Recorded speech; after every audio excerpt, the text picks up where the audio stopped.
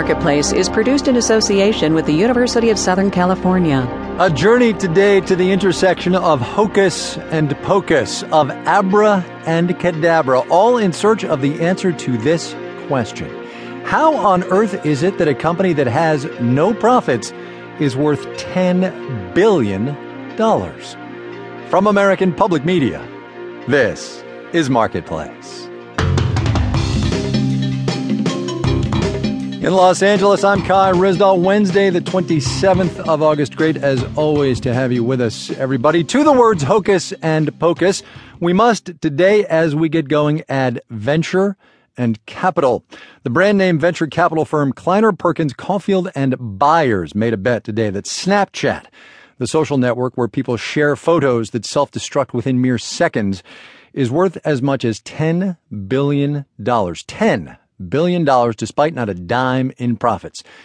We asked Marketplace's Stacey Vanek Smith to figure out how investors look at two other words. Those would be market and valuation.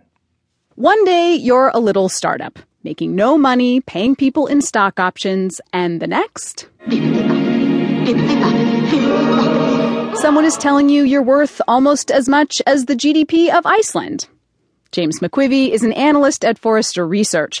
I asked him what exactly Snapchat's 100 million users share with the service. Among my children, at least, it is really just, this is what my face looks like in response to something I just read or heard or saw or a song that I'm listening to. And it's a way of expressing an emotion. Think of it as a live emoticon. But can Snapchat be a face that launches 10 billion real dollars? Not even. It's about $9 billion too much. Tech analyst Rob Enderle says Snapchat doesn't know how it plans to spin its 100 million users into money yet. Still, says Enderle, in today's overheated tech sector, the nuts and bolts of the business plan take a backseat to the buzz. I mean, there's two ways you can value a company. One of them is legitimately based on how much money they're actually returning to investors, and the other is based on some screwy math, largely based on the hopes and dreams of those that think social networks, every place should be made of gold and honey. Why, it's like a dream. The question now is whether Snapchat has the makings of a social media Cinderella. Enderle says it's all about where Google and Facebook dropped their magic. Messaging service WhatsApp had no profit plan and only 55 employees. Facebook snapped it up for $20 billion. In New York, I'm Stacey Vanek Smith for Marketplace. Trade war is too bellicose a phrase for this next story, but it is in no uncertain terms a trade spat, I guess. The U.S. Commerce Department is set to impose new tariffs on sugar from Mexico. American growers complain Mexico is selling its sugar here for less than it costs to produce. That is the definition of dumping. And the U.S. sugar industry does have a track record of getting what it wants. Government protections have kept U.S. sugar more expensive than the world market price for decades now. And yet, consider what happens to the donut makers and gumball producers. Marketplace's Dan Weissman has that story. George Stagey says he is the only gumball manufacturer left in the United States.